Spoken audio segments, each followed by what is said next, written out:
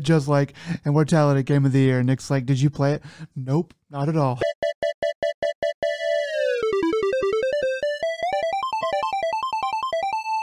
Hello and welcome to another Dead Pixel, a podcast about games, entertainment, anime, life, a little bit of everything in between. I'm your host today, Joseph, and with me, the Scourge of Japan, the man who terrorized Japan during the 2014 World Cup games, the one and only Nick. So, Nick, I remember clearly how you did not discriminate. You literally would tackle any man, woman, child, monk, nun, just to prove that American football was far superior than their Japanese soccer. What made you go to such extremes just to prove your patriotism for America? I was on bath salts at the time. Um, I people have said I have a lot to apologize for, but I disagree. American football is the superior game. I stand by that, and I will tackle anyone that does not agree with me. I mean, seeing you run onto a elementary school pitch and just hit that, fifth grader and just watching his, Hey, shoes go flying look, as you just, these kids these days, they got a mouth on them, and they need to know. They need to know where where we stand on this issue. I don't care if they're 5 or 25. I'm gonna lay them out. So I forgot that the World Cup was the World Cup really in Japan in 2014? No, we were just when it was going on, we were there. I Okay. remember us clearly almost getting into a bar fight because we walked into a foreigner bar and a friend of a coworker of yours, their friend, randomly walked up to you really, really drunk and was like, "Oh, do you know her?" And like was very in your face, and it was just like, "Wow, are we Oh, gonna start something I here?" do remember that. Yeah, I worked with that lady, and she had like a bunch of dudes hanging around. Uh, Uh, Funny story is that same guy I randomly met through a different contact, and it didn't click until after I hung out with him for like 3 or 4 times. I'm like, oh wait, you were that drunk dude we almost had to fight. yeah, Turned out he's not such a bad guy when you start drinking with him, but if you meet him already half in the bag, maybe not such a good time. I heard more of things about him later. And yeah, He's in yeah, China now teaching, I'm pretty sure. So that's where they usually end up. Yeah, they usually end up uh, in China teaching. you can usually get a good university gig there, and then Oh, you're pretty dude. much sitting pretty. Yeah, once you have a little bit of experience, yeah, pro tip for anybody who's going to teach English overseas. Once you have a little bit of experience, you can get a job in China, a pretty cush job teaching at like a university, and it's pretty nice, But it does take like, I don't know, probably 3 to 5 years of experience and some smooth talking to be able to get into a gig like that. But you can do it. It's a lot harder in Korea and Japan to do that, but you can. Yeah, Korea was usually like a 5-year minimum stint, and then you get your master's. Usually, if you can find a local Korea university that provides you your master's for free, there's like special foreigner enrollments where they'll provide you your master's for free so long as you don't quit. And if you quit out, then you have to pay the bill. And then through all that, and being there just long enough, you make connections, and then you can get yourself like a tendered university gig. And I know a lot of expats who've went overseas, married, found a spouse, and they're now teaching higher level education. Whether or not they're really qualified, that's a different story. I But love how I love how this started out with like a made up story about me tackling people in Japan and is like ended up with, and the moral of the story made is, up and it's story. a made up story. That is an alleged story. It's not true, but it ended up with, and the moral of the story, kids, is if you work really hard, you could get a job teaching English at a university in China. And you never have to come back to your America again if you need a place to run away. If you, Is what we're saying. yeah, like that guy in, like the expat in Xinjiang. The Mexican guy. Anyway, that's only funny if you watched a lot of Shin Chan. But I'm good, Joe. Had some fun. I had a bunch of turkey. I had 3 different turkey dinners, official turkey dinners over the Thanksgiving holiday. So mine was pretty good. How was yours? That was all right. Due to family work circumstances, we did not get to spend time with any of the extended family. So it's just, kids and my wife, and we just had a good time.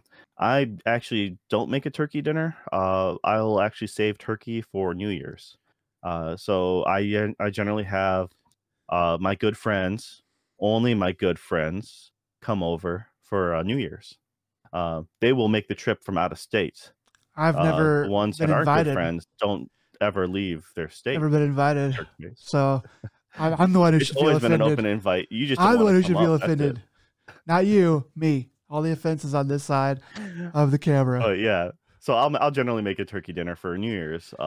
And generally at that point, people had turkey for their Thanksgiving, and then they'll have maybe a ham for Christmas. And then when it comes to New Year's again, they're like, okay, they have room for turkey again. They're So that's back. that's generally my plan. I actually made a ham, and yeah, made a lot of good food, and just kept it quiet. Uh, you know, Unfortunately, did not get to do much Black Friday shopping. Had to look after the kids, and yeah, so I didn't really partake in a lot of deals. I got like 1 or 2 things.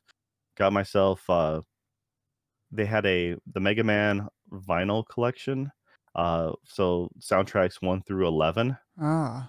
And I picked that up for a little over 100, like maybe like 140. So that's going to be sent in. Should be getting that in a week or so. It's very Uh, interesting that you should mention vinyl and Black Friday because for Black Friday, I wasn't planning on partaking in the deals too much, but I started looking around and lo and behold, I found plenty of stuff to buy. So my friends, actually my D&D friends have been wanting me to get into vinyl. One of them, several of them are pretty into it. And one of them is like super into vinyl. He has like 1,000 records and like a really expensive like record player. So they were talking to me about it, and I was like, well, what should I get? And they were like my one friend who was into it. He was like, well, you're gonna want to get the XJ45, but it's kind of expensive. So really, your starter one should be like the M291. I was like, okay, let me Google M291, and it's like a $600 record player. And I was like, dude, I don't have. I was like, I don't have a record player at all. I'm not like that's way too much to just jump right into it with. So on Black Friday, looking around, I'd been eyeing this Audio Technica. So they have this one Audio Technica normally is 150, but that was down to like 100. And they have this other Audio Technica. Don't remember the serial number for it, the model number, but it's normally 250, and it was down to 150. And I was like, okay, I'll do that. So I got that. I got some new speakers. I got a amplifier to run the speakers off of, and I got the Cowboy Bebop soundtrack on vinyl, and all that's you're coming able to in. get you're able to get the reprint. How much did you pay for that one? Oh, it's the reprint of the. It's I paid 32 something for it, Nice. 33. There's another version, the original ish version, that's like purple and red. So it depends on where you get it from. There's a lot of places that have exclusive colors as well. So it gets really, really finicky, depending on where you buy it from. So, Just like Best Buy or GameStop getting their exclusive pre-order deals. Same thing with vinyl. yeah, so the one that was 39 is like red and purple. The one I got is 32 is the Ein variant. So it's white and brown, like Ein is white and brown. So that'll be Yeah, so in. the Iron version was the second print. The first one was the Swordfish, and I can't remember Faye Valentine's Jet, but it's the two. It's the two planes, and that one goes for like 100 plus now because that sold out immediately. I believe it. I remember because my furnace died when I was about to buy the original, and then it's like I ended up having water. No, that was it. That was it. It was a plumbing issue because we ended up having water backed up next to our furnace, and so like, wait, something sounds funny. Walked around and like, sure enough, so my entire night got like that was it. And the next day, the pre-orders are gone. I'm like, you got to be kidding me. And here I am with trying to get service companies to come in, and it was a bad night. So a buddy of mine did pick me up the Ein the variant. He goes, I know you missed out the first time around. And he goes, so I got you the reprint. I just want to let you know now so you don't go out and buy it for yourself for Christmas. So yeah, he had to spoil his own Christmas gift just so to be on the safe side. Yeah. What a good friend. Oh, very much so. But yeah, so I got that, and I don't know what else I'm gonna. I think I got some other stuff in. I got a stand for the record player, and I got some other stuff coming in as well. I got some Beats headphones, which I needed to get new ones of. But yeah, pretty good. I'm thinking about going and getting a few more things. But I still got to buy a bunch of Christmas gifts as well. So it's gonna be a very I'm not gonna get to eat very much in the new year. I'll say that much. Well, as much turkey as you ate, you should be fine. Okay. So I do have to say, your friends are terrible, and they should have never gotten you to get into vinyl.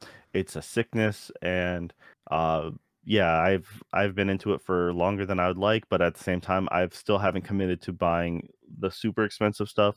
Everything I've had for my collection is mostly like, as far as equipment wise, hand-me-downs that I've upgraded here and there. So it's like I didn't have to buy a whole new starter referencing. You'd look at the Fluence or something like that. The RT85 is like the top of the bottom end is the best way to put it, or maybe a low of like the mid range. Oh, So you're looking at $500 right there, or like the Project debut Carbon Evo. That's like, it used to be $500, and now thanks to pandemic, it's $600. But that one actually has a little bit more upgradable paths for you if you want to upgrade parts. But yeah, that's honestly like with those two, you probably don't need anything after that if you're just for the average listener. Now, if you really go hardcore, and you can go spend thousands of dollars on a table easily. dude, you can Yeah, spend some coin. You can spend some serious dough on it. That and like rare vinyl and rare records. There's this one shop that that one of my friends introduced me to. It's called mondoshop.com. And Mondo has been releasing records and stuff for a very long time. yeah, so I didn't know about this, but they well, if you type in mondo.com, it takes you to some place else. So anyway, they print movie and video game soundtracks on vinyl, and it's like get them, like they print them, and while supplies last, you can buy them, and then after that, they're gone. So, but they have a lot of they've got a lot of stuff on there that you can look through on what they have printed, and there's some pretty rare stuff on there now. That's like like the Silent Hill soundtrack. They printed that one at one point, and they give it pretty cool art too. They give it pretty cool album art, and that now is like 150 or something on eBay because of the print run they did. If you're looking specifically for video games as well, Mondo doesn't have the best selection for video games, but specifically if you want video game stuff, you're going to want one is Limited Run. They do a very good selection of things. They came out with one of my favorites, Snatcher, which is an old Hideo Kojima game from back in the PC 98 slash it was a Sega CD game, which I own it on Sega CD, and it came out on the PS1.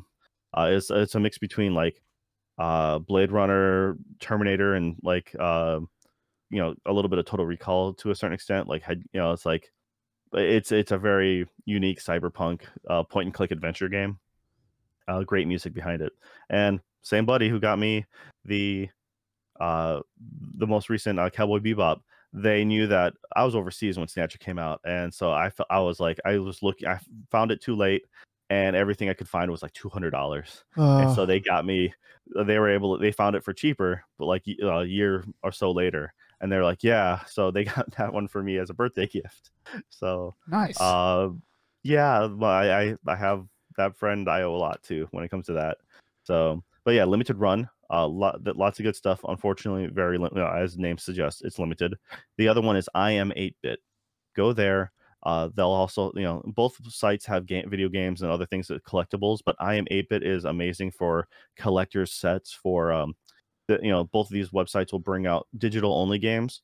They'll actually make a physical print. So, a lot of people like to have a physical copy.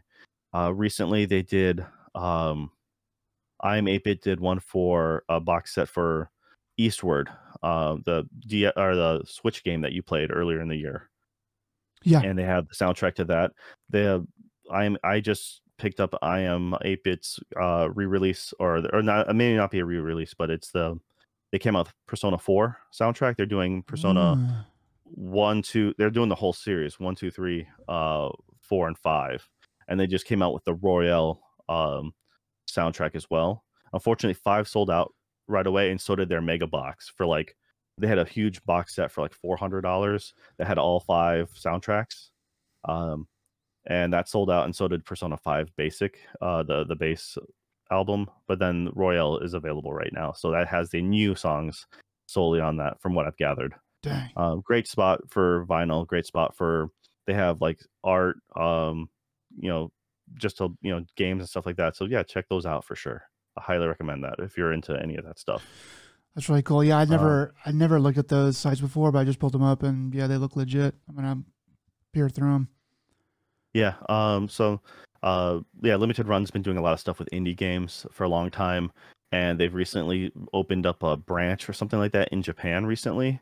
And they're working with some people from 8-4 Play, Okay. uh, who do localization and such. But there's Bit Summit, I think, which was their Kyoto small games show for indie developers. And so yeah, Limited Run is making a push out that way too now. So it's pretty interesting. That's cool But yeah, shit, other man. than that, I didn't get much on Black Friday outside. So I mean, I got my first air fryer, but Yeah. only because the stupid microwave died, and we're like, air fryer, why not? So it's Air almost the fryers are cool, same. man. You can do a lot of stuff with them. My parents are getting one or got one, and they're like amazed by it. Everyone says they're the best thing ever.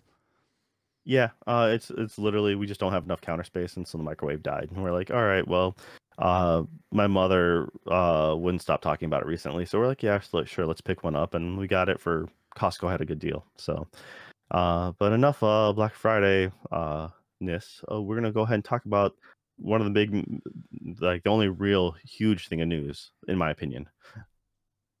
That is the Video Game Awards for nominations for 2022, the Keeley Awards, or whatever you want to call these. Uh, Recently Yeah. they just announced all the games and all the categories for what's nominated, and we're just kind of blindly going to go through this and get our takes of what we feel is for most of the categories. If some of these are fair, some of them I don't quite agree with, but like I said, we'll check them out. All right. So Yeah. So I guess we'll go ahead and go through. I mean, the main thing is going to be the game of the year. Do you want to go through that first, or do you want to save that for last? you know what? Let's go ahead and get to that. That's the juicy The bit. Let's meat just of the get that right matter. now. All right. Yeah. Yeah. So do you want me to read off what's there? The first Yeah, half. go for it. Okay, I'll go for the first half. All right. Uh, First up, A Plague Tale Requiem, then Elden Ring, then God of War Ragnarok. All right. We got so then the second half is Horizon Forbidden West, Stray, and Xenoblade Chronicles 3. Okay. So these are the 6 nominations for Game of the Year. So I've I'll I just have go. not played half of these games, unfortunately. Well, yeah, I mean, you have played some though, right? Like you've Yeah. played. Did you get a chance to play Stray? Oh yeah. I've played Stray. Now, I have so God of War. I actually the library. I have a copy that on reserve. So when they get that back in stock, it'll go to me. You always get to play it. But Okay. Yeah, well, it was one of the things that I just don't have a lot of time to commit, but like I really want to play God of War. Elden Ring, I think, or I guess, I think that's going to be a huge. It's probably going to be the winner in my get. It's just I just think it's going to be the winner hands down. It wouldn't be my personal pick, but I think it's there. Uh, I'm going to go ahead and play Plague Tale Requiem before the end of the year, just for my own personal sake. Yeah, me too. It's on Game Pass, if I remember correctly. Yeah, yeah. Horizon Forbidden West is I do not have access to that, but you do. But you haven't even played the first game yet, right? So Well, I played like 10 hours, 12 hours of Horizon okay, Forbidden West. It is really good. I've played all of these games except for A Plague Tale Requiem, so I'll dive into that a little bit, and kind of look at it. What I am kind of I'm kind of glad about here is, I mean, I have to play A Plague Tale Requiem to be sure, but it seems like this year's selection of games, well, this year's games are a lot stronger than last year's. I got to be honest, and there's no game on here that I would feel is wrong to select as game of the year, like they did last year with It Takes Two. Now, you and I played a little bit of It Takes Two together, yeah, um, and it was not, it wasn't bad or anything like that, but you know, I just didn't see any way that it was. I mean, we didn't play a lot of it. We played a couple hours, but yeah. We only made it through the first major like level, as it were. So maybe it picks up, and maybe the story gets like super heavy or something. I but don't as know. far as the gameplay goes, like it just didn't. I mean, maybe I don't know. I guess I should reserve judgment, but to me, I was like, "There's no way that game is game of the year over something like Metroid." To me, they kind of just wanted to to in a weak year give it to kind of the darling of the critical darling of the year. But that's I don't see that happening here. I think everything here, um, I would be more or less okay with it winning. I don't think anyone thinks Stray has a legitimate chance to really win or a I play. felt Stray was the one that didn't belong. I mean, I can see from an artistic standpoint, like you always have in the Oscars, you have like the art house film that is there because someone thinks it kind of should be, or at least it needs to represent a certain niche. But I didn't beat Stray. I kind of stopped after, I don't know, 3 hours or so. Uh, And so I was just, uh, there wasn't enough to really compel me. So that just, like I said, it was just something missing there.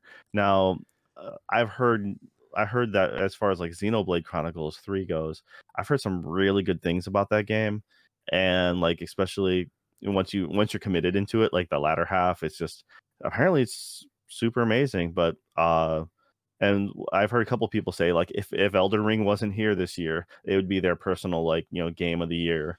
Uh, but since in a world without a year with Elden Ring, I mean, my only thought slash hope that a real contender would be God of War personally. Uh, Depending on how that goes out, I've actually managed to stay completely blind to the reviews of God of War Ragnarok. um, yeah, I'm well, really impressed with myself, but I don't know squat about it. Well, like yeah, with Stray, that is the critical darling. That one and maybe A Plague Tale Requiem. People like the first Plague Tale. I don't really know if it got. I don't remember if it got much of a nomination back when the first one came out. But those two are going to be kind of like, yeah, these are like really well liked games, but they're not really doing anything gaming wise that's outside the box or new, or really like I don't know, they're not like the juggernauts of graphics or anything like that. But yeah. I mean, I think everyone's top pick for what they think everybody will think is the game of the year is Elden Ring. Pretty much, that's been the thinking since it came out, since before it came out even. Um, but Horizon Forbidden West is a really beautiful game too. I don't think it'll get picked, but it is a big nod here. For me, I think that God of War Ragnarok, like I think that it could win if it was the first game. But since it's the second game coming out, and the first game already got its due back in 2018 as being picked on this award show as best game of the year, I think it'd be pretty hard for it to win again. But you never know. I mean, like, how is this chosen? Is this just chosen by like fan vote or by both or what? It's Keeley and a panel that I'm aware of, and then there might be some, a lesser percentage maybe by fan. That part I don't know. I can't say for certain, but like I'm pretty sure there is Keeley and a panel. So it's not just like him picking his personal favorites We're all slash just who watching he's Jeff buddies Keighley. with, right? You know. Yeah. Yeah, we're all just watching So Jeff Keighley pick his favorite game of the year. It's like, oh, that'd be kind of silly. Yeah, I think it should. I think it's good. I think a fan vote, like the aggregate fan vote, should get a probably say at the table, but in general, it should be a panel. It should be more like the Academy Awards, um, which has its own so problems. corrupt is what you're saying. This Corrupt needs as to be shit. corrupt. Yeah, I mean the Academy Awards has its own problems, but it does lend some credence to it when it's not just the mob deciding what their favorite meme game of the year is. But it's a tough thing. But yeah, I think that's pretty much the long and short of the way it's going to shake out. If I was a betting man, I would put my money on Elden Ring to win, but I would also like to see the odds on because like if the odds on God of War to win are like really really low, then I would put money on that because if it could win. God of War Ragnarok, I think it could win, but I think it's going to be Elden Ring overall. Yeah, that's I believe that's it's not quite locked in for sure, but yeah, I think it has it's going to be the strongest contender. Now, some of these other categories, we'll kind of gloss over it just a little bit, but unless if you really want to go in depth onto it, Nick. But like the next category is best game direction, and I'm not sure how they classify game direction. I wish there was a little bit more nuance to that. But anyways, the 5 games they have nominated on this one would I'll just go ahead and read these ones. Is Elden Ring, God of War Ragnarok, Horizon Forbidden West, Immortality, and Stray.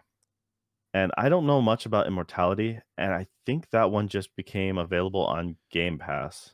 Um, so that one I hadn't actually that wasn't on my radar at all. And then it's just yeah, the other ones are what they are, but because I haven't played most of them, like it's direction just being what directing style, the way the game flows, I guess. Like So, well, there's not much explanation on that. What is your thought on what they mean by direction? so it's kind of a hard thing to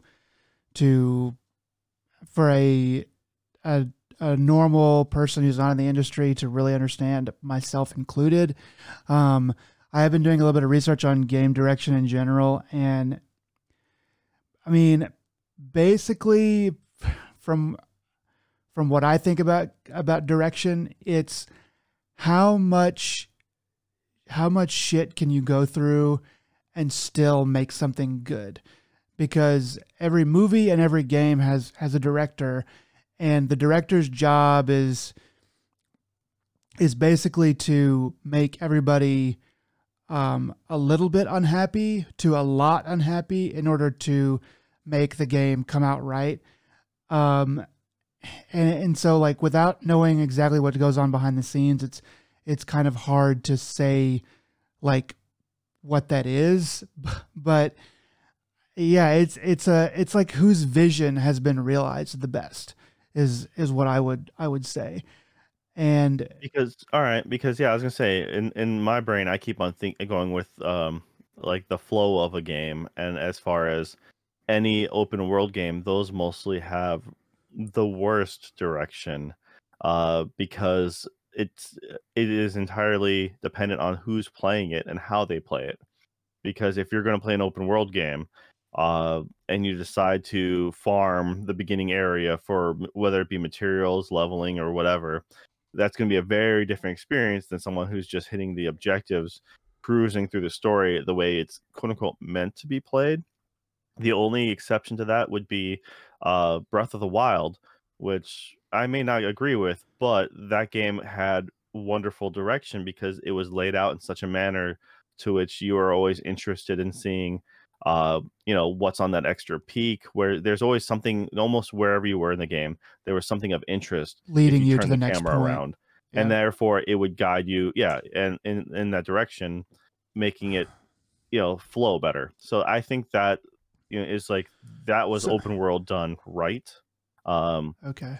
I just feel it was too barren in that game. But as far as these games, like Elden Ring, you can choose to skip massive parts of that game if you wanted to. You're like, yeah, I just don't feel like, or by accident, even some people never go south from the starting point and they miss that entire southern area. Well, Um, I mean, I think you're looking at game direction as like the way the game directs you, and a more literal thing rather than Well, I'm thinking more game flow, like as in like how it draws you from point A to point B. And yeah, it is directing, it is pushing, but at the same time it's uh how it respects your time is kind of like, you're trying to give me the end experience.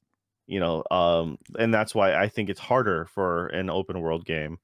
Something a little more like the God of War, which is quote unquote open world, but they're more like smaller vignettes. Like, you have that smaller pocket of area. And so you really only have point A to point B. You're walking in, you by the time you get to your boss or your next objective, it is on the opposite side of this like path. So that makes it a lot easier to tell a story. Stray, for example, it's a lot more confined.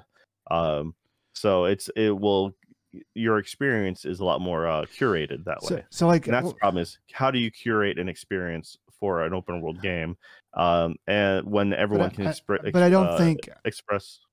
but I don't think Well, that they think about it that way. I don't think that's how game direction is defined. I think it's certainly a factor in it, and like how a game moves and the flow and stuff.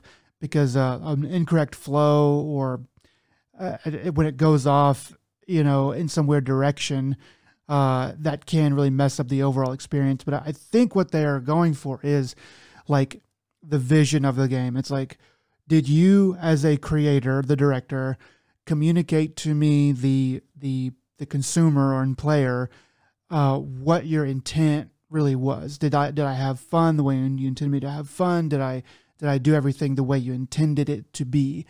And I would say that this is a place where Stray can win, because of it being, such a confined experience, and everything that's shown to you is like, we're showing you this for this reason, we're having you do this for this reason. That by the end of the game, you've done everything that they wanted you to do in the way that you wanted, than the way that they wanted you to do it. And I think you're right. Like Horizon Forbidden West is going to have a much harder time with this category because it is like a completely open world game where you can do whatever you want. And it's like, well, by the time you're done, you might have done, 60% or 40% of what the original like direction of the game really wanted you to do. yeah, and that's why I was talking about how a game is curated, because how, it's something so secretly, immortality might be the sleeper, win that we don't know anything about. So I did look up So Immortality just now, and it looks like a very strange art house game. I'm just from the screenshots I'm seeing, it looks very odd. I don't really see how it is a game, but it looks like there's just a lot of really strange stuff going on here, almost like an FMV game. But so this is another place. This is another game that could win Best Direction because of this the strangeness of it and the intent that the director had. If it's carried out really well, then it can come through in this category. All right, so let's all right, for the fun of it, we both are just we're both thinking game of the year is probably going to be Elden Ring. But then just without, with what who do you think is going to take home the best game direction? Well, this is another place where I think Elden Ring could also do it because it is such a, even though it is open world, it is very well, the intent of what they're trying to do does come out pretty well, even in the short 18 hours that I put into it. But I don't know. I don't know, man. This is one of those places where I just don't know. I think Horizon Forbidden West loses out. I really don't know much about Immortality, but I would say if I had to pick one, I would probably say Stray. Even with the limited amount of Ragnarok that I've played, I would say Stray. This would be where they would pick that. See, I can see that, but I'm gonna go ahead and so I honestly think it's probably gonna be Elden Ring. But what I put my coin behind is God of War, just because the way that story, the first game, the story played out, and the overall, how I look back at it, I'm like, all right, I think they can pull off. I think they can pull it off, possibly. So I'm gonna go without having played God of War Ragnarok. That's what I'm putting my coin behind. So I think that's fair. we'll see. We'll see. By the way, probably this is all going to go down on the 8th of December. Oh yeah. So yeah, we'll see. Next time we record, how many of them we got right. That's we shall see. All right, go ahead. What's the next category then? Best performance. Ashley Birch for Horizon Forbidden West. Charlotte McBurney for A Plague Tale Requiem, Christopher Judge for God of War Ragnarok, Manon Gage for Immortality, and Sunny Suliak for God of War Ragnarok. I'm assuming Christopher Judge is Kratos and Sunny is the boy, right? Yeah, Christopher Judge is Kratos. I can't remember his name now, but he's in the Star Trek, or not Star Trek. Stargate. I'm sorry, Stargate SG-1. He's and so he was my favorite character in that. Yeah. And I can't remember his name now. I'm just drawing a blank. I never watched Stargate SG-1, but I would like to. I've heard a lot of good things about it. I've heard a lot of good things about it over the years. Yeah, I don't know. Like, I need to go play Plague Tale Requiem. I'm sure Charlotte McBurney is doing a really good job on that. And then Immortality, I guess I got to pick that up now because that's coming up again and again. And I really just didn't know anything about this game. But yeah, I don't know. Do you know who won the year that the original God of War or God of War 2018 came out? Okay, so this is best performance and of course performance by actor or actress. But I don't remember, and it's just funny because when I saw best performance, my brain went to like game quality, like game that played best the like quality of smoothness and not glitchy or framey as hell. That just shows you where my brain went immediately. And I'm like, oh, I saw like when the moment you read names, I'm like, oh, okay, they mean actor, like actual skilled people, not quality of gameplay. Okay. No, it's for this one. I just remembering based off of the first Horizon. Aloy was good, but not. I don't know. I'm not sure how much they've changed in the next one, but like I just never felt it was up to a certain quality. I don't know. This is one that I just kind of don't know much about. I mean, it was just Plague Tale, like I said, you mentioned maybe good, but also we got to play Immortality now, I guess. We really do. Yeah, I have to. Kind of came out of nowhere in my, I was never on my radar, and all of a sudden now it's here. I didn't even know it existed.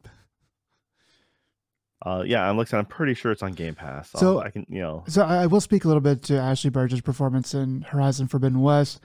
I'm sure she has some baller stuff at the end of the game, which I haven't reached. But I mean, I can say that for as far in the game as I am, I did notice immediately that her performance was pretty great. Like, um, a lot of the other actors in the game and voice acting in the game is good. It's all really good, but um, she she outshines everybody. Every scene, you're kind of just waiting for what she's gonna say. She takes scenes that are just meh or throwaway, and adds like life to them. Like there's some stuff in the game that is not super well acted, and you're kind of like okay, but you can tell she is not pulling back on her acting ability at all, even in scenes that are maybe less important. So I would say that, I mean, from what I can see, they might give it to her over somebody like Christopher Judge, because again, we've already seen this stuff. And I actually, from as much as I have played of Ragnarok, Christopher Judge's, there's a couple parts where it is kind of like, okay, it is a little bit ho hum. He is giving it his all in certain parts, but other parts, some of the in between dialogue and stuff, it's kind of like, okay, well, that's just sort of him, I think cashing the in God of check. War, if you're gonna have a character show like range, it'll be the kid, right? So in this case, Sonny, it's or the actor Sonny Siljic. I'm not sure how to pronounce that I'm last name. assuming Sorry. that J is like a North European J, so it's like a Y, like a Okay, Suliak, I Siljic. think. Yeah. So not a Spanish J. So Sulik. Silvik. But yes, anyways, sorry for completely murderizing this name. But that would be the spot in a God of War game. Just offhandedly, I would be like, yeah, that's the character who has the most range, the most growth, the most emotional anything, right? Because Kratos has always been this, you know, mountain of a man who shows very little, and that's why when they do get emotional, that's what's supposed to make it so impactful, because like, oh, finally a kink in the armor or something like that. There is a human under there, but no, it's in this case, I think all that acting range would probably end up going to the son. And Is it the same kid as the first one? I mean, I know the character's the same, but is the actor the same? that I don't know. I didn't know the actor, the character name for the first one either. But you said that Immortality looked like an FMV game, and you had me at FMV. So I was just like, I really have to play this now because I love me some old FMV style games. So So, yeah, it is. It's still Atreus is still played by the same actor, Sonny, as okay, 2018. You bring up a really good point. which means that that actor could have as personal growth would really show too. I think because when So, you're that young, you would actually you'd have more room for sure. well, as much as I have played, which is only about 3 to 5 hours somewhere in there, um, I did notice immediately that I was like, oh, Atreus is better actor this time, but I didn't realize it was the same kid, just grown up. So yeah, I think that he has a good shot. Got to play Immortality and Requiem, but just for the growth alone, so far, without really too many highly emotional scenes under my belt, as far as what I've seen, he definitely has a good shot of winning because of that, like you said. Yeah, so yeah, that's exactly it. I'd put my token behind to Sunny there for God of War Ragnarok, but at the same time, my second bet, if I had to have one, would be Immortality, just because I love, like, there's no FMV games are notoriously cheesy and bad, and I absolutely love them for that. Playing the old Sega CD games and everything, like there's so many of them on there. So I personally, I'm secretly rooting for Immortality on this one, not knowing a single thing about this game except for what you just told me. So We'll yeah. see, man. We'll see how it goes.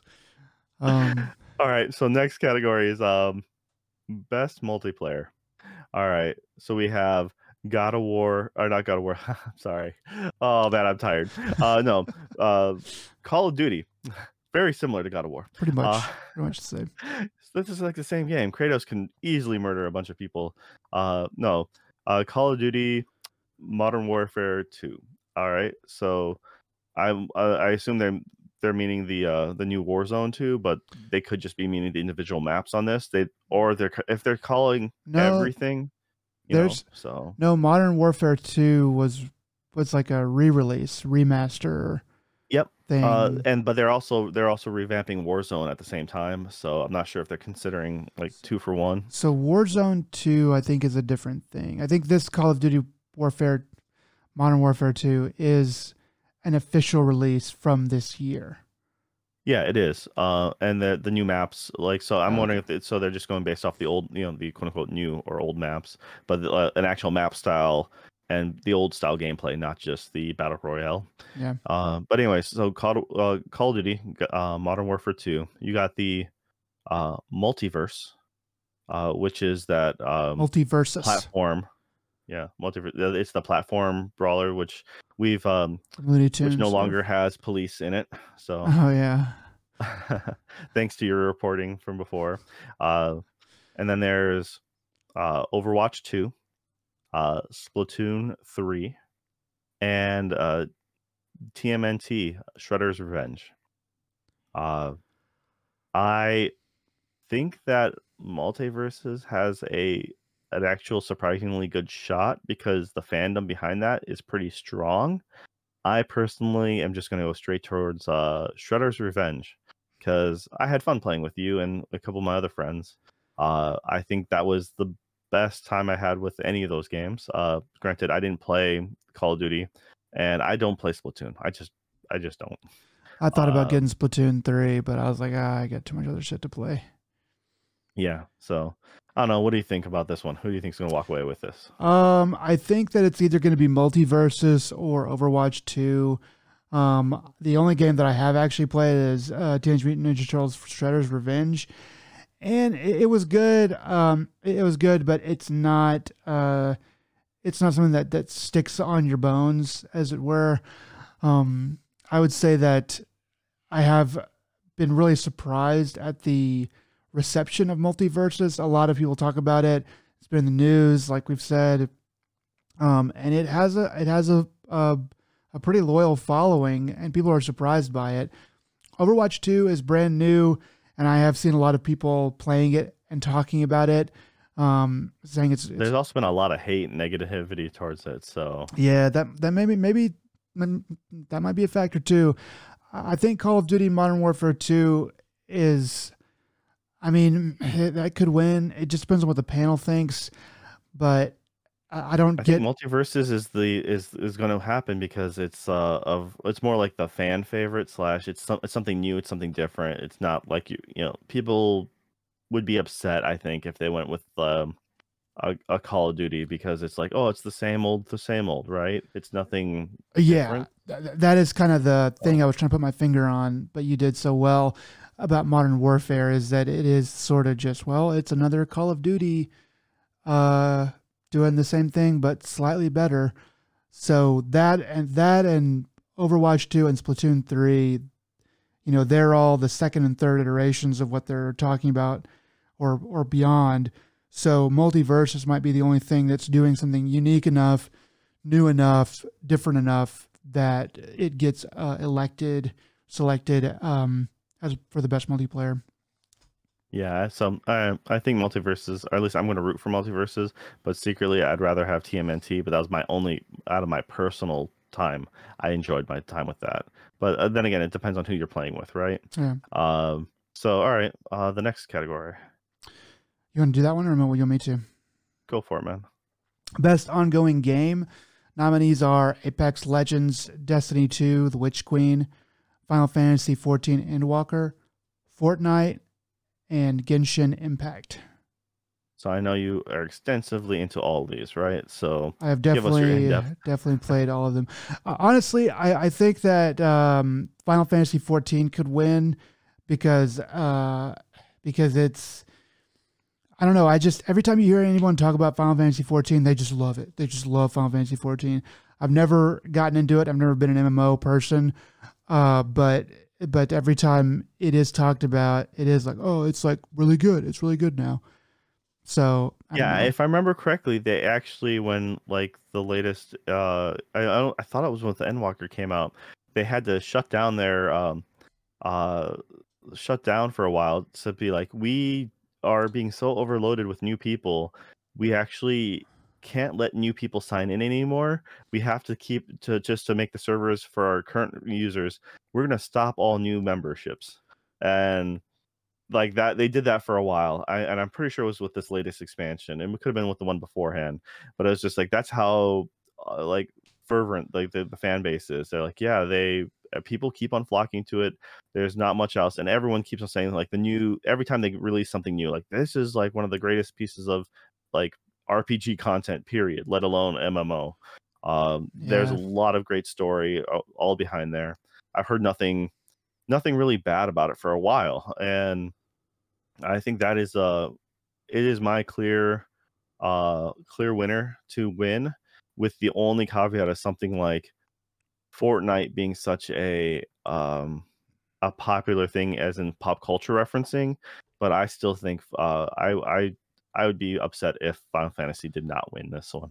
Yeah. I don't know. I also think about how much people like Genshin Impact. People really like it. They say it's actually a really great game. It's only the free to play aspects of it that people don't like. But yeah, I mean, it could. I think I'm with you on Final Fantasy. I don't really know much about Destiny 2. I don't really listen to people who play Destiny anymore. So I don't know how it's been going, but maybe it's been going well. I don't know, but my guess would be Final Fantasy 14 and Walker is the favorite to win. Yeah. All right. Next one is going to be best art direction. So we're looking at Elden Ring, God of War Ragnarok, Horizon Forbidden West, Scorn, and Stray. So Scorn being the only one of these we haven't heard yet so far, and this one is also on Game Pass, and this is the Geiger, H.G. Geiger like modeled character design. So if has that aliens slash species like art aesthetic. Very It's gross, organic machine. Everything's wet and yeah. disgusting. Uh, so that is it may not be an art direction for everyone, but it is certainly an art direction.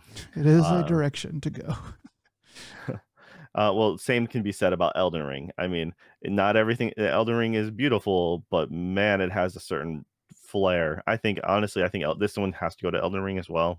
Uh, Before like I don't know, God of War, the previous one had really good art and stuff like that, but it's kind of I don't know, just Elden Ring does what it does so well. You got the quiet moments when you're just looking off in the distance, and you have at night, and you're seeing the trees just glowing yellow, and you're like, wow, this is really actually really pretty for what it is. And then you have all the manner of monstrosities that you have to kill or run from and die from, and they are done so very well, even though it may be disturbing to you. Yeah, Elden Ring. Every moment in Elden Ring is crafted to be what it should be. Like the lighting, the colors are always spot on. Um, God of War Ragnarok. I will say, from what I've seen so far, it is better in they have more different kinds of places to go earlier on in the game, so you're not kind of just running into the same icy variation on icy places, and so I've enjoyed that aspect of the art there. For Horizon Forbidden West, man, it is a really beautiful game too. It is an absolutely gorgeous game, and I would say that if there was a best, um, best photo op or best ph- photography ability category, then Horizon Forbidden West would win because There are some pictures that I've seen people take that they posted on Reddit that are freaking amazing from Horizon Forbidden West. Like, I don't know how they got the camera to do that. I'm suspecting there's some kind of mods or whatever, but the graphics that they're taking a picture of are definitely in-game generated, and it's unbelievable. It's unbelievable what games can do now. But yeah, That first game had an incredible photo mode actually, and it was a great character, like posing system as well. So you can have her pose like I remember you can have her laying on her stomach with her knees bent up, like legs interlocked, like just like silly, like cutesy poses, and then you'd be doing this on top of a spire, and you're like, this is a weird way to like, or like you can change, just a lot of like gestures, and they had one of the most amazing photo modes in the first game. Just unfortunately, I didn't play around with it too much. I'm maybe not that's where it's really coming one from to, them. Yeah. yeah. So I'm not really one to play with those too often in games. So I'll just So say that. no, it doesn't surprise me that game has an amazing photo mode. It's very vibrant. Yeah, yeah. I didn't know the first one had that extensive of a thing, and I started to play. I tried to play around with it, but I couldn't figure out how people were doing some of the things they were doing. But that makes sense now that you can actually do modeling or whatever. Yep. For Scorn and Stray, I think Stray has really good art direction. It is very well made, but I don't know. It is also sort of just par for the course in some aspects. To me, it didn't really wow me some of the way that some of the other games have. And Scorn is just so different. It's just so different than what you normally see, and so much of a. I mean, if there's any game where of the year where you can take one screenshot of it at any point and know exactly what game you're talking about or what game you're showing, it is Scorn more than anything else. All right. So what do you think is going to take away with that one? Man, I don't think they're going to give everything to Elden Ring, but I think that this would be a place where it would be come in high, if not win, then be runner up, and if not, then this might be a place where they give something like Horizon Forbidden West, because it's going to be hard for Horizon Forbidden West to win much of anything else. But here, I think that they would go, okay, they did an amazing job, and we're going to give it to Horizon Forbidden West. Yeah, I can see that. Once again, it's the vibrant colors, and it really pushed, like, you can tell the difference quality between, quote unquote last gen and current gen. Oh yeah. Yeah, so it's kind of like them, flexing their muscles on that. Like, look, the underwater, and stuff like that. So Dude, it all is right. 100% a next gen game, that's for sure. So we got here the best score. I'll let you read this one off. So we have A Plague Tale Requiem, Elden Ring, God of War Ragnarok, Metal Hellsinger, and Xenoblade Chronicles 3. I have not played Metal Hellsinger. I'm going to look that up. But Yeah, so Metal Hellsinger, I've only seen this on sale recently, and it's under like the music category. So at least that's what it's had some, like, I forget what it was on. It was on PlayStation or something like that, and it popped up under like music, and I'm like, interesting. It's gotten really good reviews from what, or at least on Steam. I remember like when I saw it there as well. it's pretty cool. So uh, yeah, it's different. Hadn't seen a trailer or anything about it. It just, I don't know. At first glance, it's like, yeah, it's trying to do something like Doom, but apparently the game is supposed to be very different.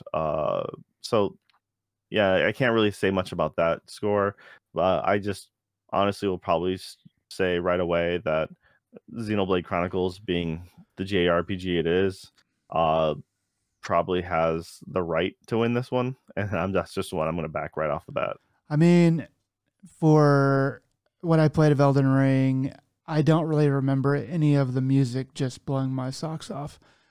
I think it was But I probably. think there wasn't a lot of music though. That's the thing. So that's like whenever you did hear it, you're like, oh yeah, but there wasn't like there's nothing. There's not a memorable Diddy tune or nothing like that in my memory of that game. Yeah, and I will say that Xenoblade Chronicles 3, which is scored by Yasunori Mitsuda, who did my favorite score of all time in Chrono Cross and Chrono Trigger. He also did that as well.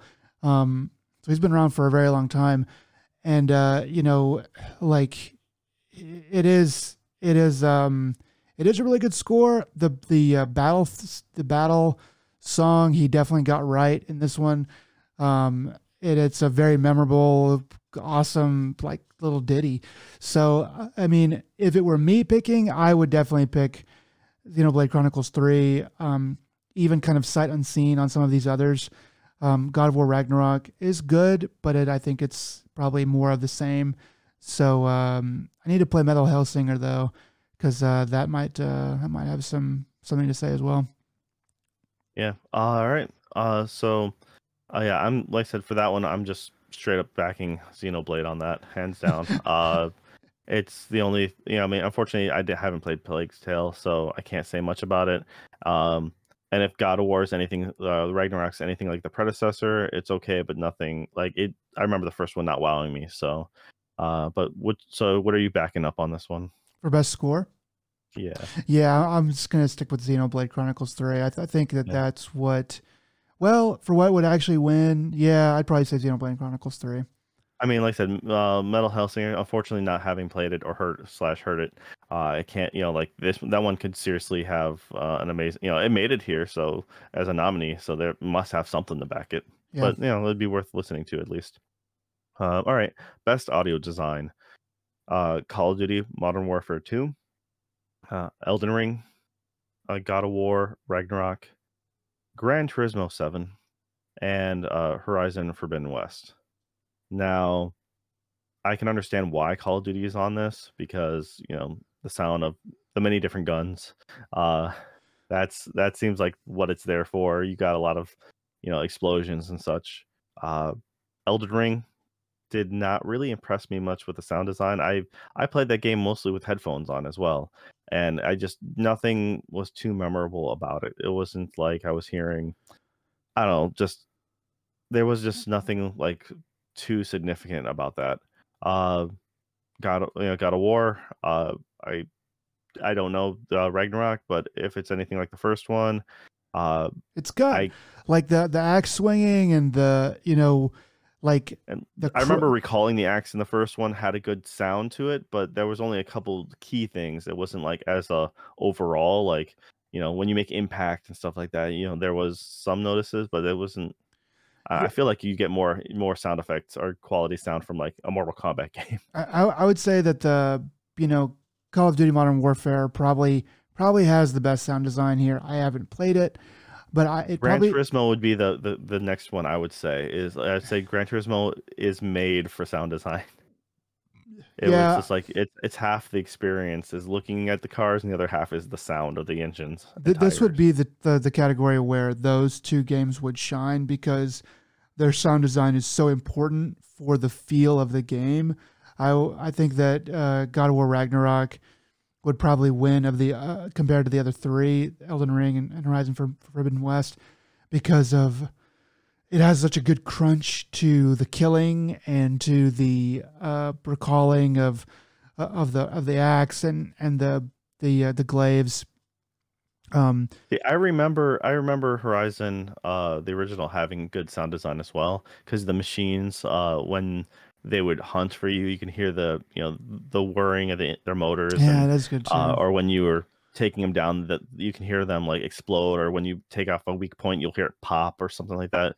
I remember those sound effects being pretty solid, but that was really about it for that one. But once again, I'm talking all about last gen, so yeah. Can't really contest much to the current one. I don't know. I mean, I would think if Gran Turismo 7 is anything like Forza Horizon 5 that came out last year, some good sounds, but probably Modern Warfare has to me is probably going to win it, but I don't know. Yeah, it's a toss up. I think I'll go Gran Turismo first, and then with the Call of Duty second is what I'd end up doing. So just the opposite of you, it sounds like. Dude, it's all right. I just now looked at how long this list of categories is. Dude, it's really long. That's why I talked about, man, we should maybe skip a few of these. Like one of them was like uh, best like esports coach, and I'm like, I'm sorry, man, I don't know any of you guys. So I just have to omit that one because it's not my field. Do you want to like maybe both pick the each of us pick one more category, or do you want to do several more? Let's pick like two more categories, and so I'll go with the best narrative.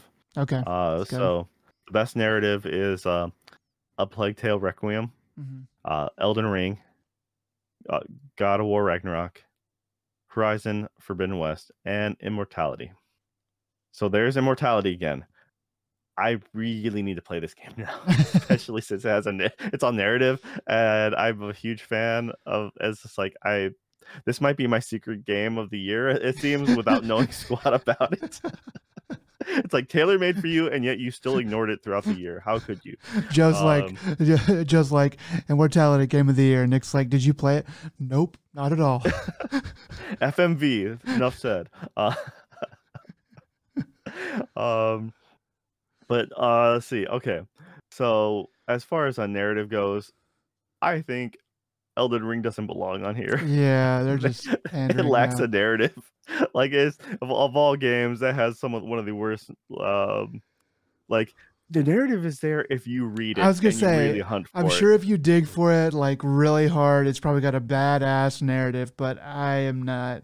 But I don't think that makes a good narrative if you have to really dig through all the comment sections and all of the video game websites. So I honestly think this is where something like A Plague Tale Requiem really has a good spot, time to shine, because it is such a curated thing. It's I don't know about God of War 1 was fun, had a good bit. Overall, I remember that my experience was pretty good, and I think Horizon, the original Horizon, the narrative was the only reason. Like most people, I got tired of the gameplay, but the story is what drove them to finish. And I would agree, the story was interesting, fun. I don't know anything enough about the second one, so I can't say for sure. So it's a really hard one. It's kind of like a toss up on this, in my opinion. Yeah.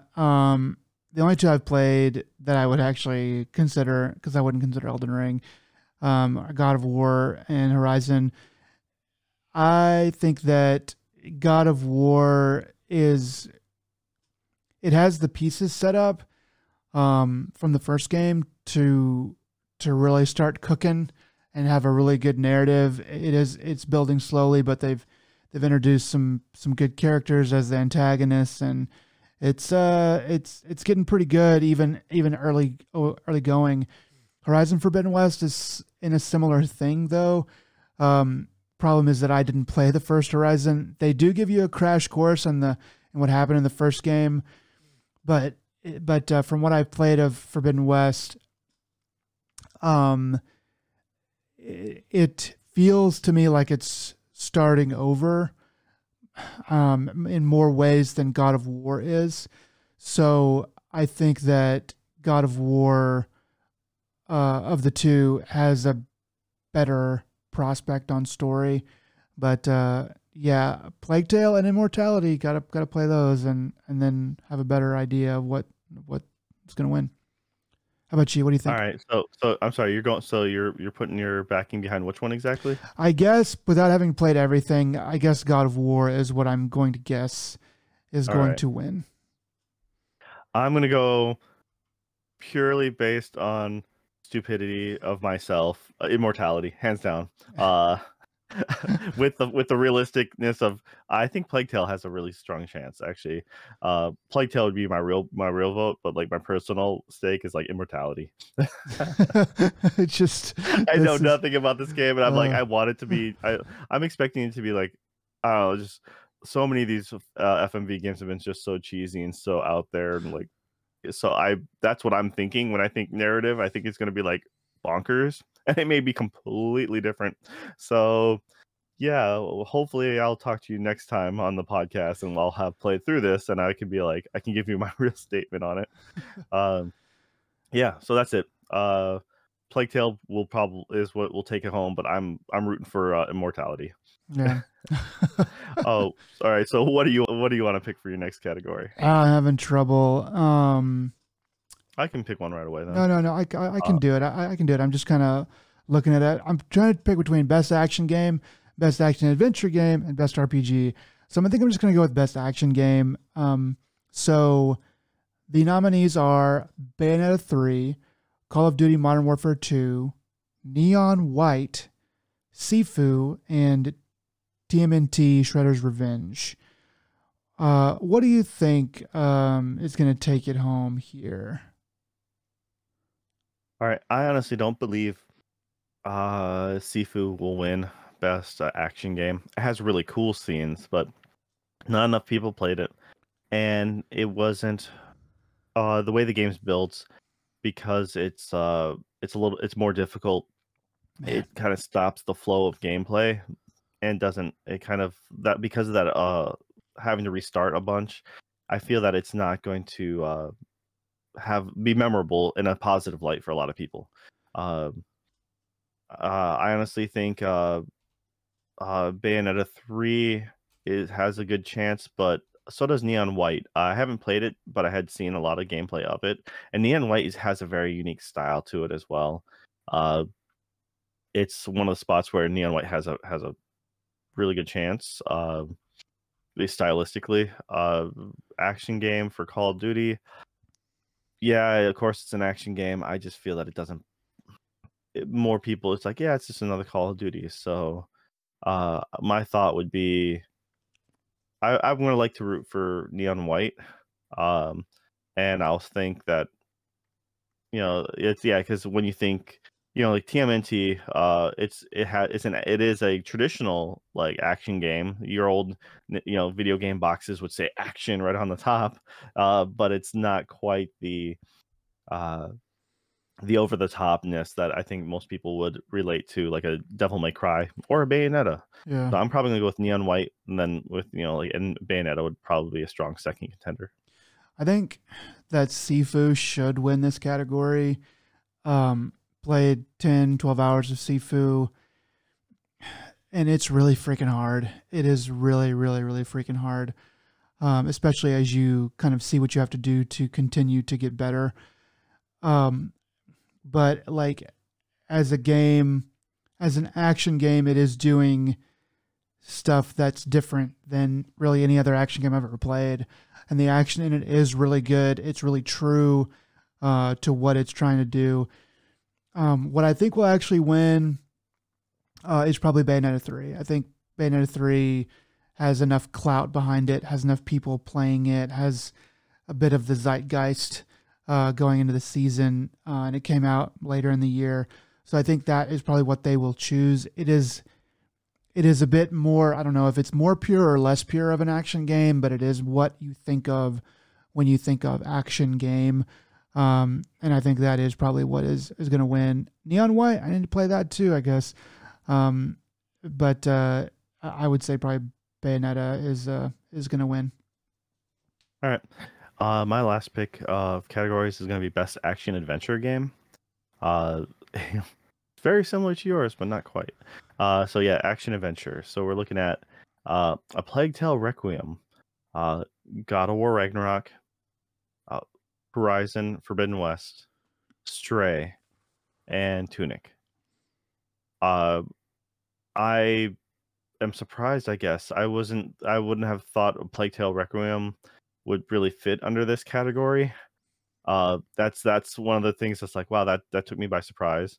Kind of Stray as well. I mean, yeah, I understand, but like, it's not what I think when I think traditional action adventure game. Like I think of both those games, and I could be wrong about a Plague Tale, but I think of both those games more as a puzzle game than really Yeah, action adventure per se. but for me, it's like hands down, Tunic. Just Tunic running away with it. Granted, yes, you can have a good God of War. Is God of War and Horizon are they do belong in this category.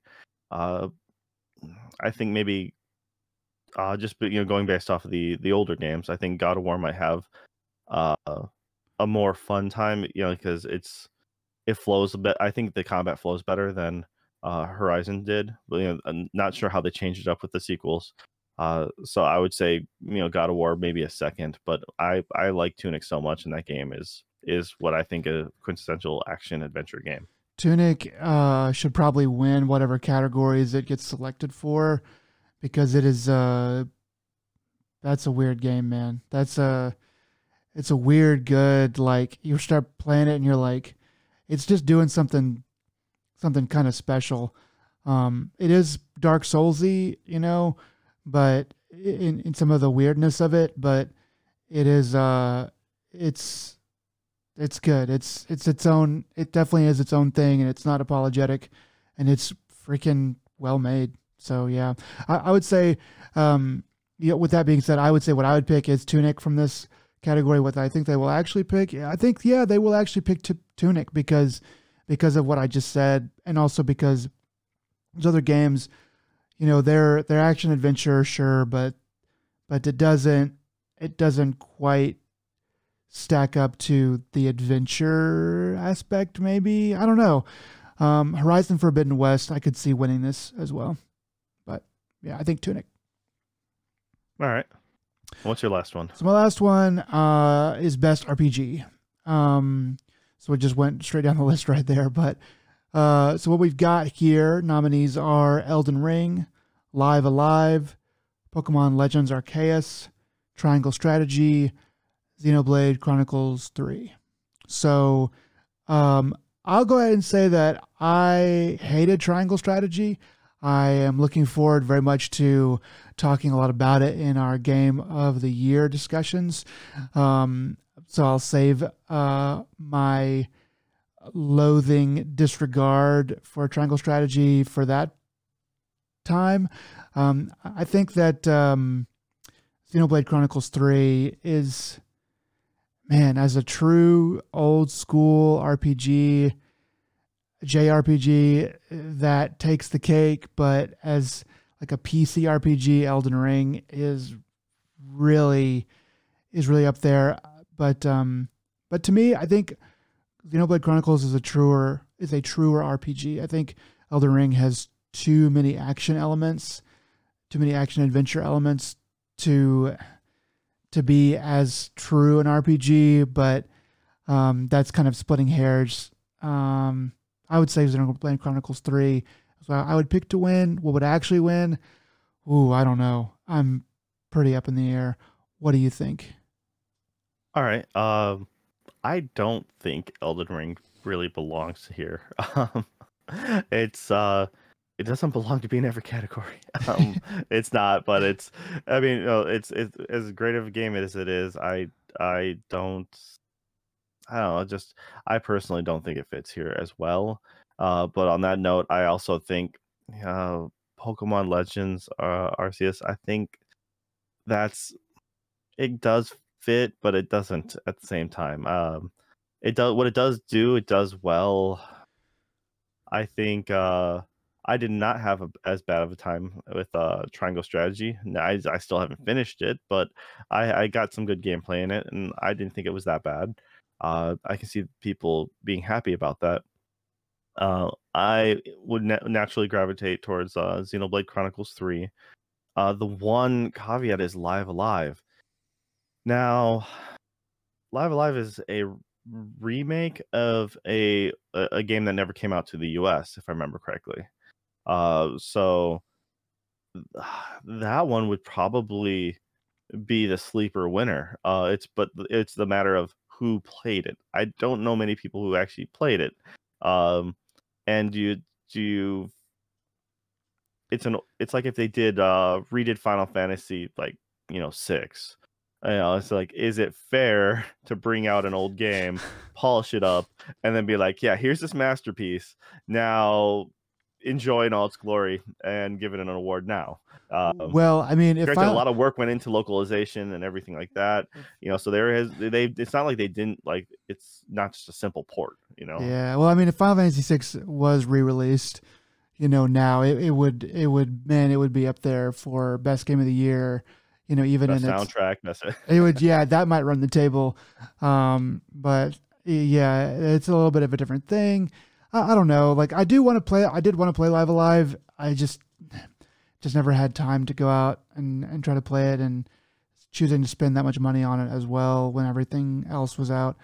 So I don't know, but yeah, you're right. That is the one that could be the sleeper hit for this category.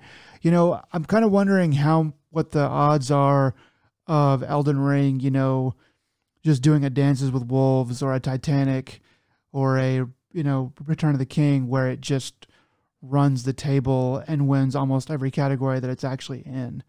I don't think that's very likely, but it's certainly a possibility.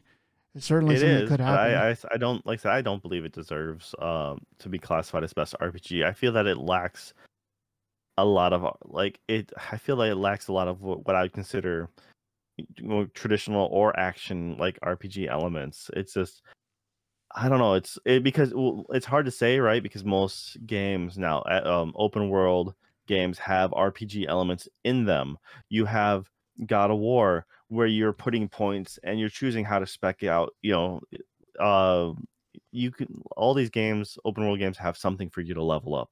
So does that then make it like a Western or PC RPG? Yeah, I mean everything's an I RPG now. Yeah, Yeah, exactly. even Call of You have Duty.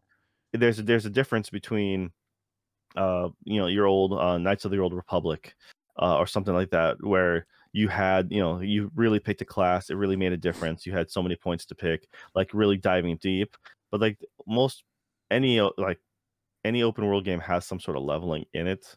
Well, The question is, do you get to choose how much do you get to choose? I would say that Because so much like as presentation matters, Elden Ring does have that old school PC RPG aspect to it of these are your stats and you every time you level you move them up by so many points, and it's all just laid out right there, just like the PC RPGs of old yeah, do. I mean, at the same time though, you can argue for other things that have RPG elements into them like that. Like you technically level up in Saints Row. I mean, Yeah, you know, everything kind of does that. you literally gain experience, you gain a new level, you gain a new skill, then you can choose between the amount of skills you get, which ones you hotkey, and there you go. Yeah. But it's not, it's much different than say Final Fantasy X Sphere Grid, where you really get to choose a path and really screw yourself if you go the wrong way. So what would you say? What would So you pick to win best RPG here? I would say Xenoblade Chronicles 3 is what I'd go with. As far as the mainstream, there is there's a high chance I think that Live Alive is actually a strong competitor. It's a strong second. Because there's enough people who, like I said, that one got really good reviews, but I almost feel like it doesn't. It's a hard one. I don't want to say it doesn't deserve to be on here because it kind of does, because it never got recognition the first time around, because this is the first time it got brought over. Yeah. But because, like I said, you're bringing over what was known to be a great game, it's almost cheating, right? So, but Yeah. I'm gonna back Xenoblade Chronicles 3. Yeah, I think that's definitely what I would pick. I think they might pick it depending on if they give it to if they give best score to Xenoblade Chronicles, then they might not give it to this. But if the reverse might also be true. But I would say probably Xenoblade Chronicles 3 is what they'll choose. But yeah, Okay. All right, then just because we're done, like we both finished our last, I just saw this one and I'm like, I was gonna bring this up. So, um, the most anticipated game. We have here, oh wow, they have listed Final Fantasy 16. You have Hogwarts Legacy, Resident Evil 4, Starfield, and The Legend of Zelda: Tears of the Kingdom. So because we had just before we started recording, we had talked about a couple of these games actually. I felt it was very relevant, and especially coming up to the end of the year and looking into the future. Yeah, out of this list, what do you think is your personal most anticipated? my personal most anticipated um is probably Zelda Tears of the Kingdom. But Hogwarts Legacy has me intrigued just from the screenshots I've seen. I wonder what that's going to really be. It looks great, but what it actually plays like is going to be, that can make or break it. Final Fantasy 16. I don't care for the protagonist. The way that he looks doesn't interest me. And Final Fantasy has been pretty bad. The mainline ones have been pretty bad for a good long time. So I have a feeling that I'm not gonna. I just am not getting hyped for it at all. I'll play it probably, but whatever. RE4. Watching the gameplay for that, I was like, it looks. I don't know. It's we're getting into the point where I don't know if we really need the remasters for RE4, 5, and 6, because they already looked as so good as it is. But we'll see. And Starfield's another one where I was like, I don't know about this gameplay. It looks like No Man's Skyrim, as people started to joke about. So yeah, Legend of Zelda. I think it's gonna be the same game, but more of Breath of the Wild. But I am probably that one or Hogwarts most excited about. How about you? What do you think? All right. Well, it's more or less there's only one clear one for me, and everything else is more of a uh not even remotely on my radar. Is it RE4? Yeah, I'm Fucking do it. it's all right, so it's not the fact that I'm really like super hyped about it. It's I'm curious to see what they do. I genuinely really like RE2 and RE3 remakes. Uh, I like RE3 remake more than most people did. Uh, that one got a lot of flack, but I honestly think it was solid. Now, it's not just about the visuals being updated, but it's also about uh simple quality of life things. There's certain gameplay elements that we can have more fun with now, and it's just I also I don't think RE4 is as like this holy thing that you cannot touch, and that's why a lot of people are like, no, it's Oh, it is what it is. I'm like, no, it's fine to remake it. I think, but at the same time, uh, I don't mind 5 and 6 being remade either because uh, 5 I like 5 despite as much people has hated that game. But that's only because the same buddy who buys me my vinyl, we've played and beat that game 6 times maybe. Uh at least 6 different like versions, or like we're in the process of that because we did on the 360 PC. We came out like when it came out again for uh PS3, PS4.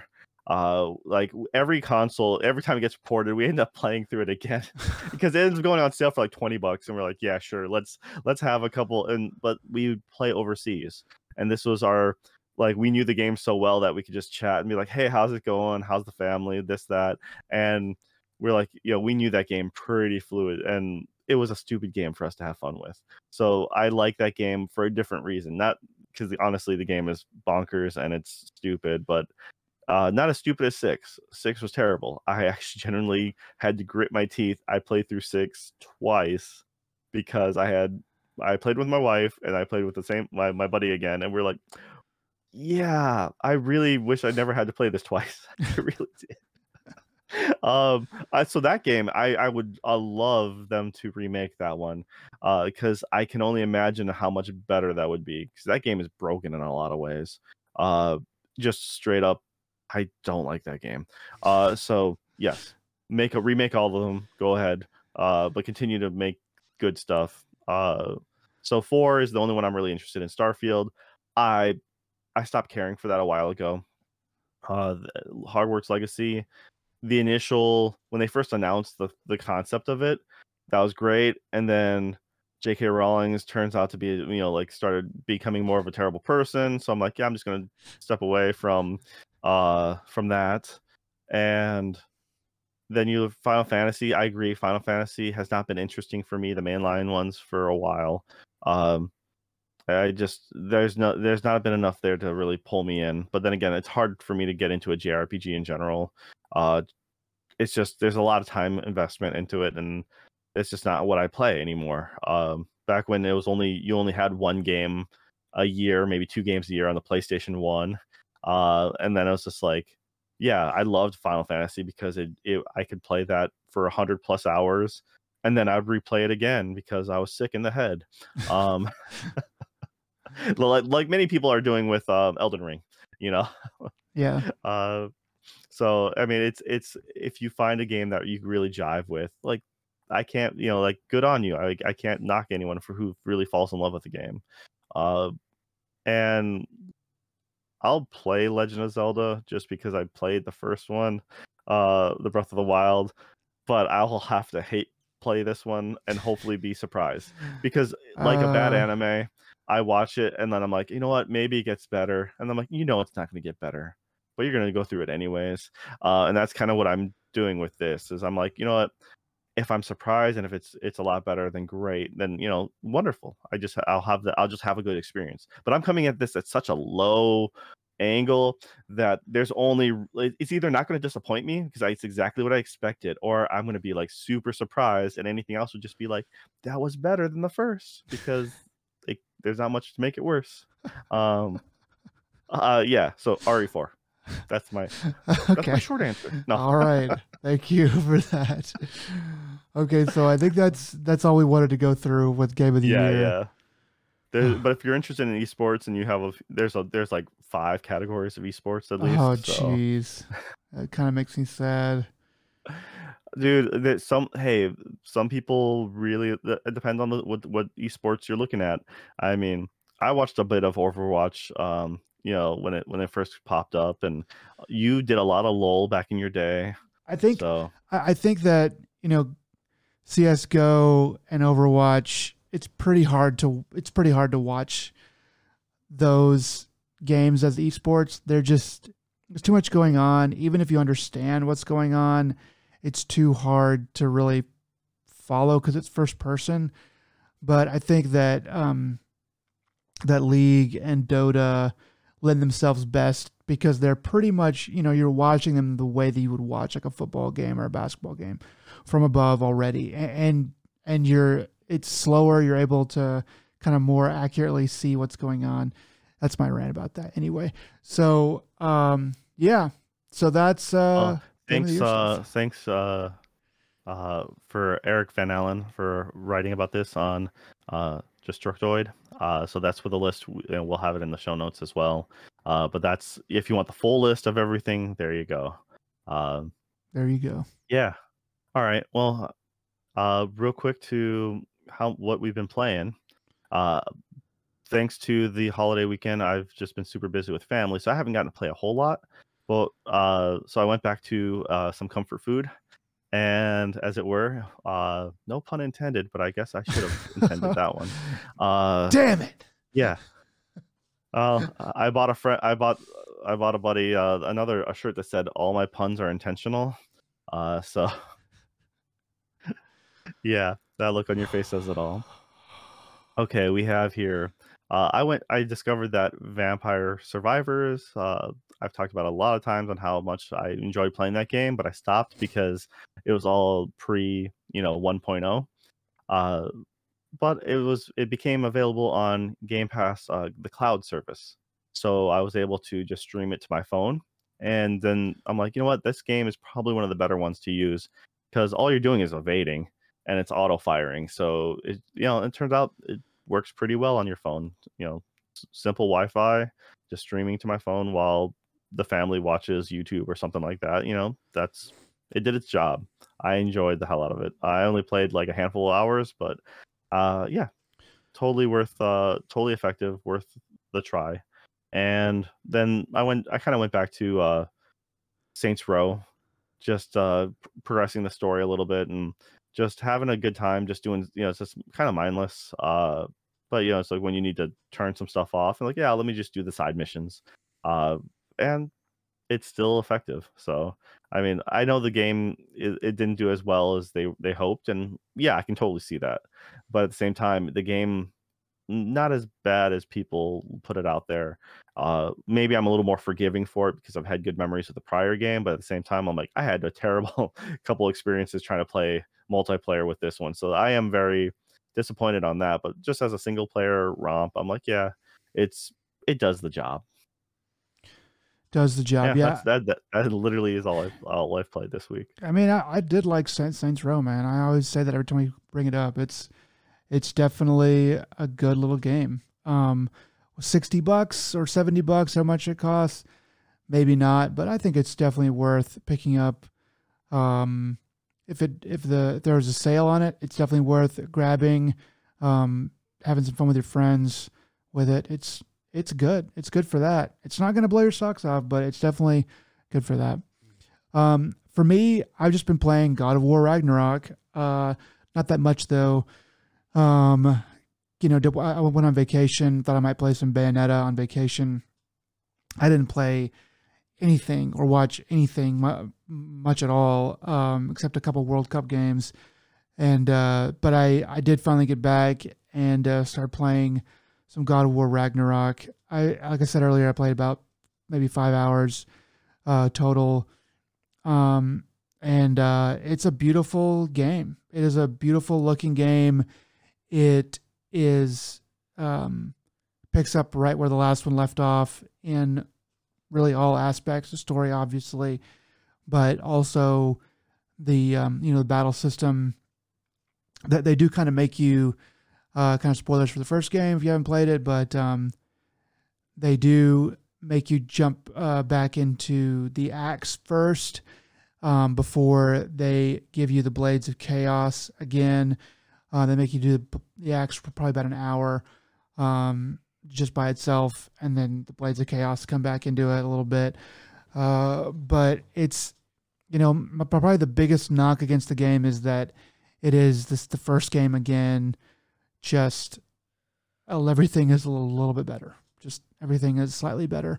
But I'm definitely enjoying it. I do want to get through all of it before the end of the year, hopefully. Though it's going to be kind of a tall order, but mostly just because the story is pretty important to rating that game accurately, and shouldn't be too long. It should be about 20 hours, I imagine, but I need to look it up. But yeah, it's good so far. So yeah, it's cool. But yeah, I'm looking forward to playing the rest of that. Yeah, that first game I loved immensely. I platinumed that one. That was took a long while, but well, it wasn't too bad. It was that final Valkyrie fight, which was just a utter nightmare, and that's self-abuse. I did that to myself, but I did it to yourself. Yeah, right. No one to blame but me. All right. And then you said you didn't get to watch much, but what did you get to watch? Oh, I did. This past week, I turned on Netflix and I started watching this documentary show called Pepsi, Where's My Jet? And it is a 4-episode documentary about this guy when he was about 20 years old in 1995. He was watching a Pepsi commercial where this is back when Pepsi was doing points. You could get points by buying Pepsi, and then you could spend those points on like T-shirts or sunglasses or more Coke or This was like Pepsi. this is around the era where the points system first started, before you had codes on the bottle caps and stuff like that. This is like the start of roughly the era for Coke and Pepsi to start doing things like this. Yeah. So they did this big campaign, and they had this commercial where they had a young man, but probably about 16 years old, and he gets up in the morning and he puts on his Pepsi shirt, and it shows like so many, like 700 points, and then it goes on and on to different things, and finally it ends up with him arriving at school in a Harrier jet. So if you don't know what a Harrier jet is, it's the jet that is in True Lies at the end.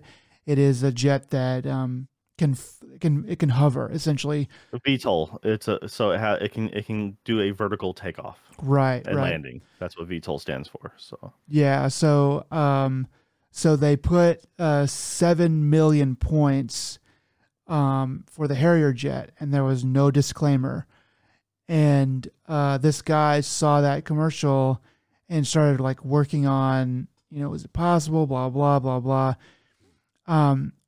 Anyway, so I'm going to go ahead and kind of spoil it. Some of the aspects of the documentary. So if you're interested in watching it, then turn this off and go watch it.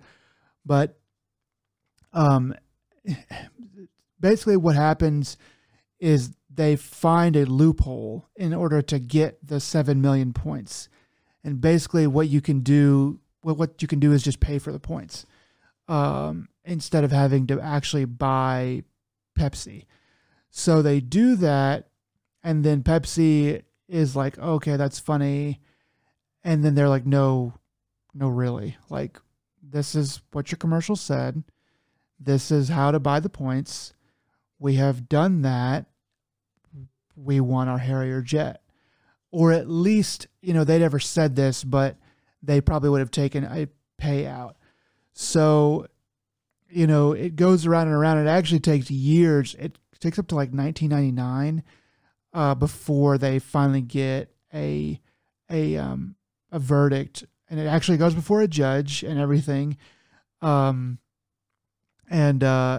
it's just kind of the story of how that works out. No, I actually remember when this happened live. Actually, I remember the commercials, and I remember being like, "That's a Harrier jet." That'd be like thinking to myself, like that's funny, but it's like that'd be cool. The points thing was kind of stupid in my opinion, but I was like, "Oh yeah, I clearly remember that." And then I remember hearing on the radio, how they talk about, yeah, a high school kid like got the points necessary for the jet, but like it's now going to a lawsuit or something like that, and be like, oh wow, that's wild, and then never heard about it from again. So it's like, yeah, it's one of those things where, yeah, like where I'm watching it and I'm like, I think that he should have gotten either the Harrier jet, which is worth $32 million, or they should have had to pay him out a substantial amount of money. I don't know about 32 million, but in the millions, in the tens of millions, they should have had to pay him out. But I'm just gonna go ahead and ruin it for you, Joe. They didn't. They basically what happened is they outmaneuvered them Pepsi outmaneuvered the kid in the legal system. They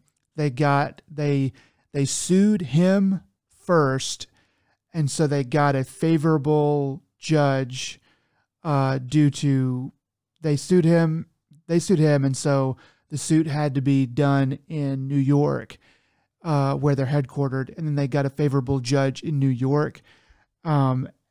It's a judge that's favorable to corporate interests.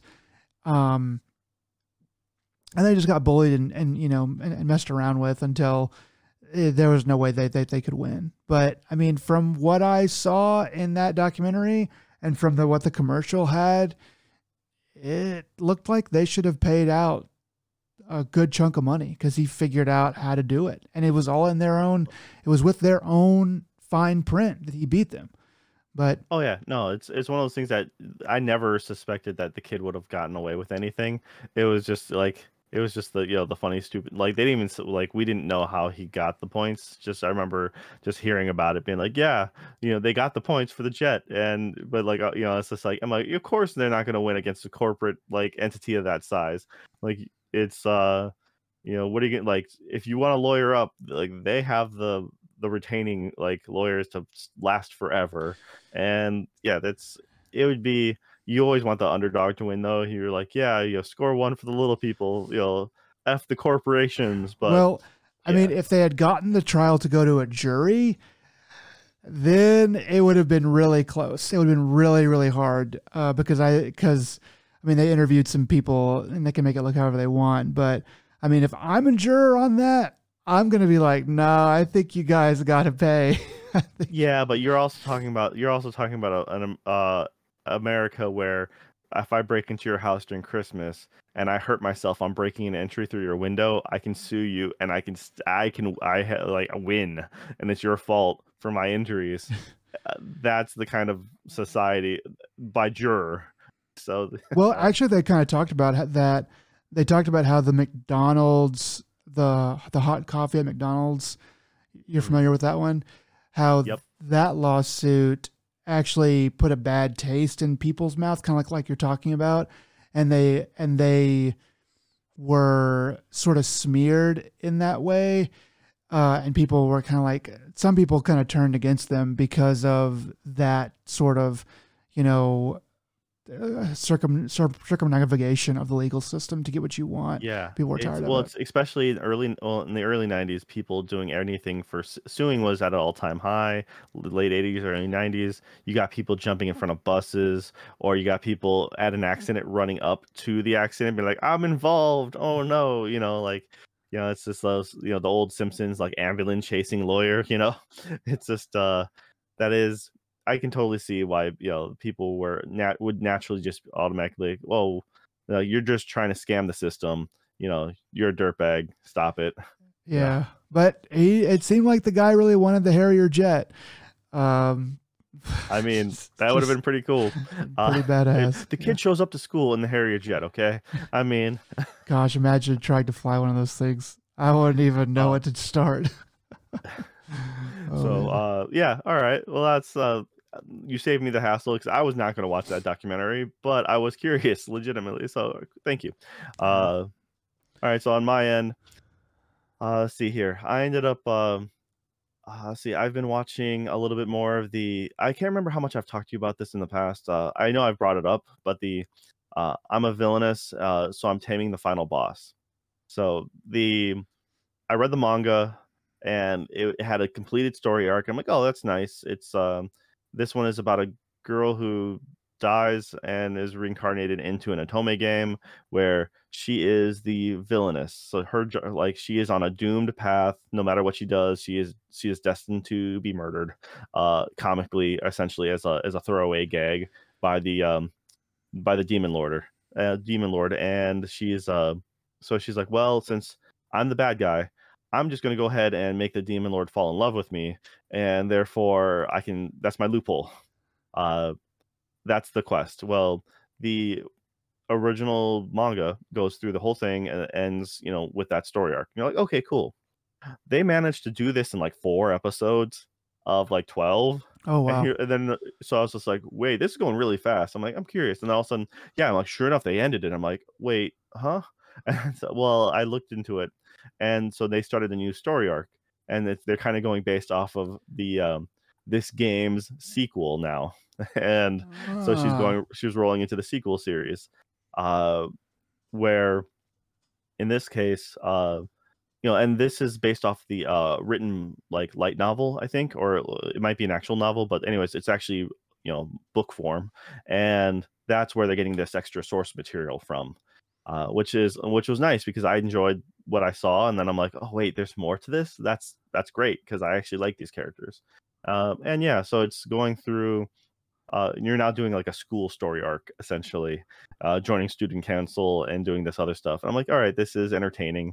I was pleasantly surprised, and yeah, it's just one of those things that's like, oh, that's the first. You usually don't hear about that. It's usually the anime completely goes off of the wrong path from the manga because the manga wasn't ready in time, or the directing Mm. there's always something weird, and so therefore at the end of the manga, the real story is very different from the end of the anime.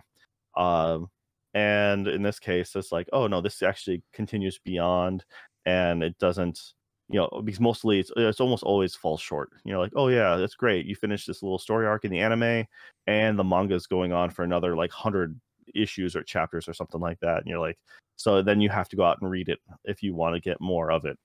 No, so that's it. I'm still liking it. It's a fun little second story arc. I'm not sure if it's gonna, it has me guessing, I guess, in the fact that like, well, will they end it at this arc, or they're gonna have a third arc? Is there? I don't know. I'm just like, I don't know what to expect anymore, and that's okay with me. Um, And then I just ended up finishing the Call of the Night, and I talked really highly about this before. This is about a middle school kid who explores, the city during nighttime, and so he's getting the high of I'm kind of breaking the rules for the first time, and it's really quiet. So the city that he's so familiar with seems like a different place, and he runs into a vampire who shows him how like the nightlife is kind of for the most part. Uh, the music behind it, it's been really great. The visuals, just the art design, like they have really unique shots and just like angles and stuff like that, and they'll have interesting color palettes. I've really liked it from the very beginning. Uh, they have an interesting little. They have, I guess, a little kind of forced drama towards the two-thirds section, uh, which isn't terribly bad. And they end the I'm not going to spoil it, but they wrap up the anime in an okay manner. I mean, they Okay. leave some loose threads, and that's fine, I guess. It's like, but they at least get the main point across where they kind of had to, and they're like, all right, here's the end of this, and you at least know the direction. It doesn't leave it just in limbo. Like, okay, you kind of have a direction that you can see the future going in for either a second season or just where the manga might continue from. Uh, but it's like, as if this is all I get to watch of it, that's okay. And I was left satisfied, opposed to being upset or being like, come on, man, what about whatever? Though they do a bit towards the end where they show a bunch of images from people that you've seen throughout the series, and then at one point you see someone on a swing in a park, and both my wife and I were like, wait, who's that?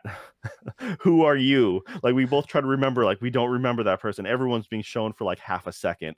We're like, okay, I know that person, I know that person, wait, who? And then next thing, all of a sudden you're like, okay, wait. What they did is, my guess is it's someone from the either from the manga that they might have omitted from that first part of the story arc, or it's a kind of like a premonition, like showing who is in season 2 or who's going to be later in the series, because that Uh, happens a lot with other series too when it comes to season 2, like the end of season 1. If it's an isekai adventure or something like that, you'll see these are the new people walking into a town or walking into the guild or something like that, and like, you never saw them before, but if you know the source material, you know that they play a bigger part later on or something. So it's a foreshadowing in that sense.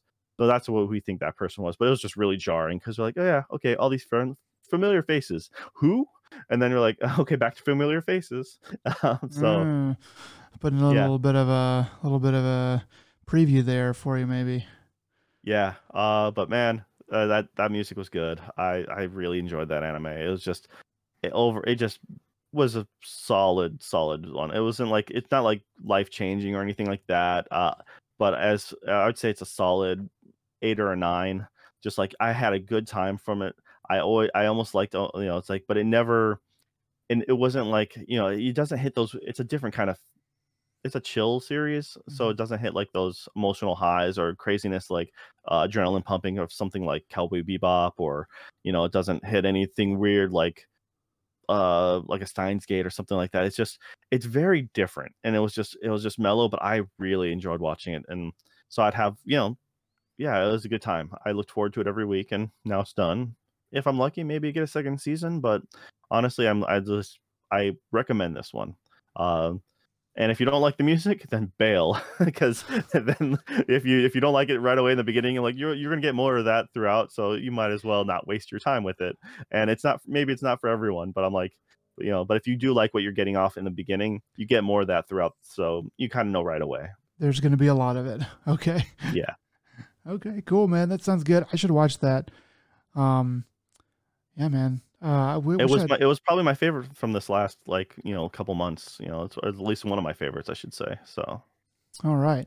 That's really good, though. Um, yeah. So I guess that's really about it we have for this time around. So thank you very much, guys. This has been episode 32 of Another Dead Pixel, and this is December 2nd. Thank you guys for making it to the end. We really appreciate it. Uh, yeah, anything else you want to say to the world? Any words of wisdom? American football is king. All right. You guys take care and take it easy. Bye-bye. Don't get into turntables. The scourge of Japan, who terrorized the shit. Oh, God damn it. Okay, we gotta do it. Yes.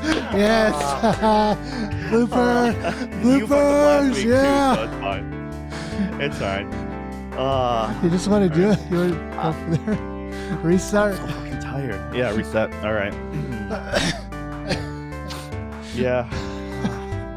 Well, I mean, hey, at least, like I said, you fucked up last week, so I don't feel so bad about this week. That was glorious, though.